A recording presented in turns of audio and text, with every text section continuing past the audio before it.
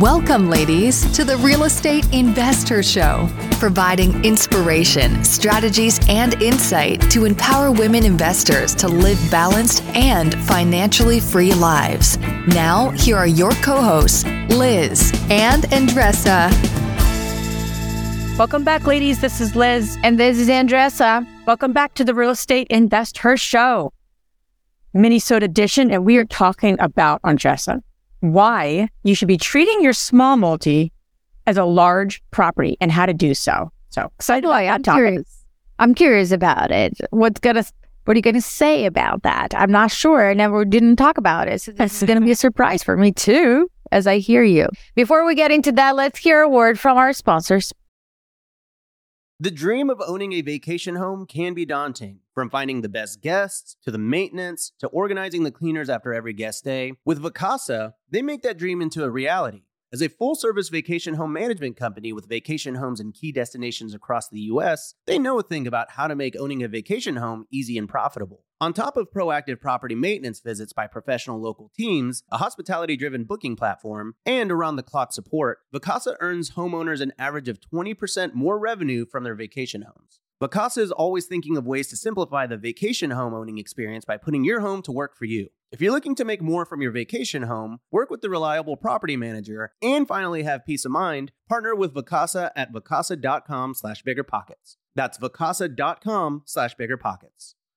You're trying to close on your next rental, so why is your insurance company dragging its feet? With long lead times and never-ending paper forms, it's no wonder it takes forever to finally get a policy. Modern investors deserve better. They deserve Steadily.com. At Steadily.com, you'll get fast, affordable landlord insurance available online 24/7 in just a few clicks. You can even get next-day coverage, which takes just minutes, by the way, to obtain. And you can do it all from your phone. Steadily was founded by landlords who created insurance products tailored to the unique needs of this industry. It's their sole focus, and that's why landlords nationwide consistently rate them 4.8 out of 5 stars. So whether you've got a single-family, short-term, or multifamily portfolio, Steadily.com can secure the best coverage at the best price to protect your properties. Discover how Steadily can save you both time and money on your rental property insurance. Visit Steadily.com for a commitment-free quote tailored to your needs today. All right, awesome. So what this topic is really about for me is that we have really managed and bought and owned single-family homes through what's the largest building we own? Probably 336 unit, I would say, in terms of an actual property, in terms of doors. So we've owned a lot of different types of properties and different size properties. And what I can say is that I didn't realize the power of treating your small properties as though you actually have a large property and how important that would have been when we had the small multis. So what do I mean by that? So as we transitioned to larger multis, and our path was very, kind of sequential, and it kind of went in like a really nice kind of, once we focused on multi, it went from like a 4 unit to a 10 unit to an 18 unit. So we kind of grew very, steadily, if you will. And something that we started to really realize, especially when you start to get to around 100 doors or more, is what's important to the people that live there. First off, you don't call them tenants, you call them residents. Large multifamily, that's the first kind of, in a sense, like almost like you're treating them differently from they're a tenant versus a resident. I mean, you think about it, that's just those words right there, you're going to really kind of, really embody and really start to say, how can I serve my customer differently than tenant? It's a different vibe. It's a different energy, right? I feel that when you call them tenants, it's like they're there, you're the boss, they pay you rent. But when you call residents, the power shifts. You are there to serve the residents that live there to have a better quality of life and a safe property. It totally changed the concept. And I think that people feel that and they take more ownership. Tenants, renters, residents, even if they're renting, they take ownership of the property where they live in the entire complex. Because I walked the properties, I saw it. There's no trash around. There's nothing around there. People take good pride of it. Yeah, that's great insight. So I have 3 kind of tips as you're thinking about your small multis and how to really take them to the next level. So the first one is rebranding. I didn't really get the concept of rebranding a building until we owned a 49 unit. And this building really needed a sense of rebranding. I mean, it's actually a beautiful building. I don't know if you've seen this building. Have you ever been there, Andrea? Lancaster? Yeah, you've been up there? No, I have not. I've seen pictures. I gotta get you there, you know? It's really a converted lofts, converted factory actually into lofts. So it had a lot of historical, kind of like a really neat vibe to it. But it definitely needed a rebrand. And so what we did there was not just put a sign on the building, but actually renamed the building. And we've done that consistently after the 49 unit. Now, you're not necessarily on a 4 unit or on a duplex going to put an enormous sign outside your property. I know you're saying to yourselves right now, like, that doesn't make any sense. But even just in the concept of rebranding a duplex is really important. Because again, what you're building upon is not just the duplex, but you're building upon your own brand. You're building upon your own portfolio. What is the vibe that you want people to get when they come up to your building? Andres and I are talking about a photo shoot. She said, any photo you go into, Liz, you got to think about, what's the vibe you're trying to go after? I'm like, it's a great point. Never thought of that. It's the same thing for your buildings. What's the vibe that you want your investors to get, your residents to get? So that was, to me, rebranding. And I didn't see the purpose of it until we got a larger building. But had we done that on our smaller buildings, it really would have been very helpful to really get clear. And also, so you build a proof of concept. Meaning, you do this with one duplex, like say you start to really build upon the feel of the working professional. And what would a working professional want and need in this particular community that duplex is in, right? Let's just use that as an example. Then you start to say, okay, how can I do this over and over again? Because I'm rebranding, I'm repositioning this. You have to remember, owners sell for a reason. There are typically capital expenditures that have not been spent, money that has not been spent, the roof, the this, the that. There's reasons people sell. It's usually they've gotten to the point where they don't want to reinvest any more money into the building. So you have to be mindful of, okay, when I take this on, how do I rebrand? And also, how do I reposition this building? And one thing that people can do with those small units, you can simply paint the outside. Yeah. Right? Right now, we are in 2023. Black doors, like the black, the white, can really elevate. And that elevates also the perceived value of a tenant, right? we're in Philadelphia, they're like the older bricks.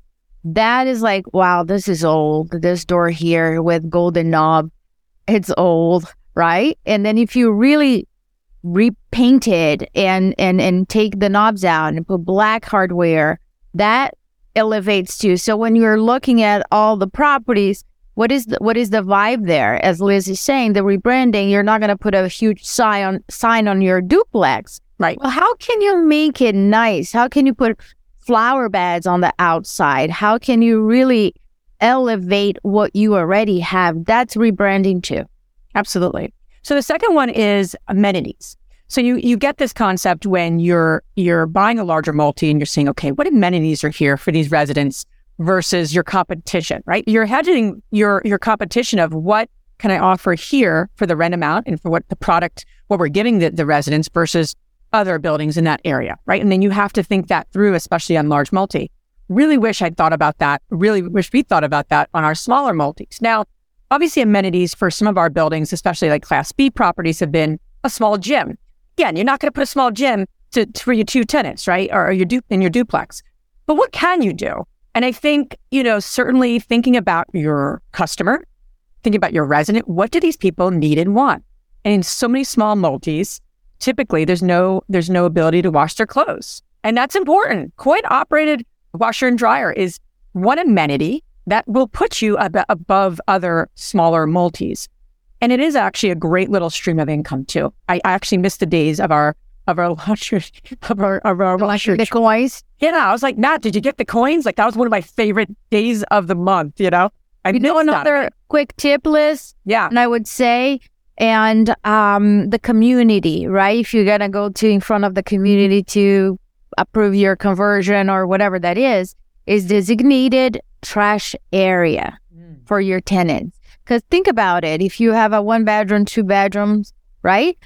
Trash start building up, then they don't want to keep the trash inside the apartment. So having a designated area for the trash outside not only helps your tenant, but also your community. That's like a plus because that's what they're thinking. Where if people keep the trash inside the units, pests and you attract, right? Not friendly tenants to the unit. Yeah. That's what they're thinking. So how you're going to manage that? And that is an architect drawing board. How can we create that space from the beginning? And that's so important for future tenants or future residents looking at the building, because if they see a lot of trash, they don't want to live there. No one wants to live where there's a lot of trash, obviously. So it actually is a benefit to you in terms of tenant retention, resident retention, and finding new ones. So the third suggestion, so again, amenities that work for your particular building was the second one.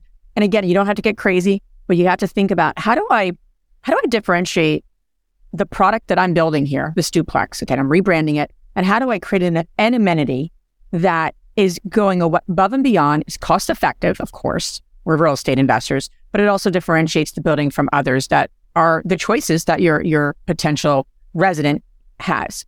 So the third one and the last one I have is really community building.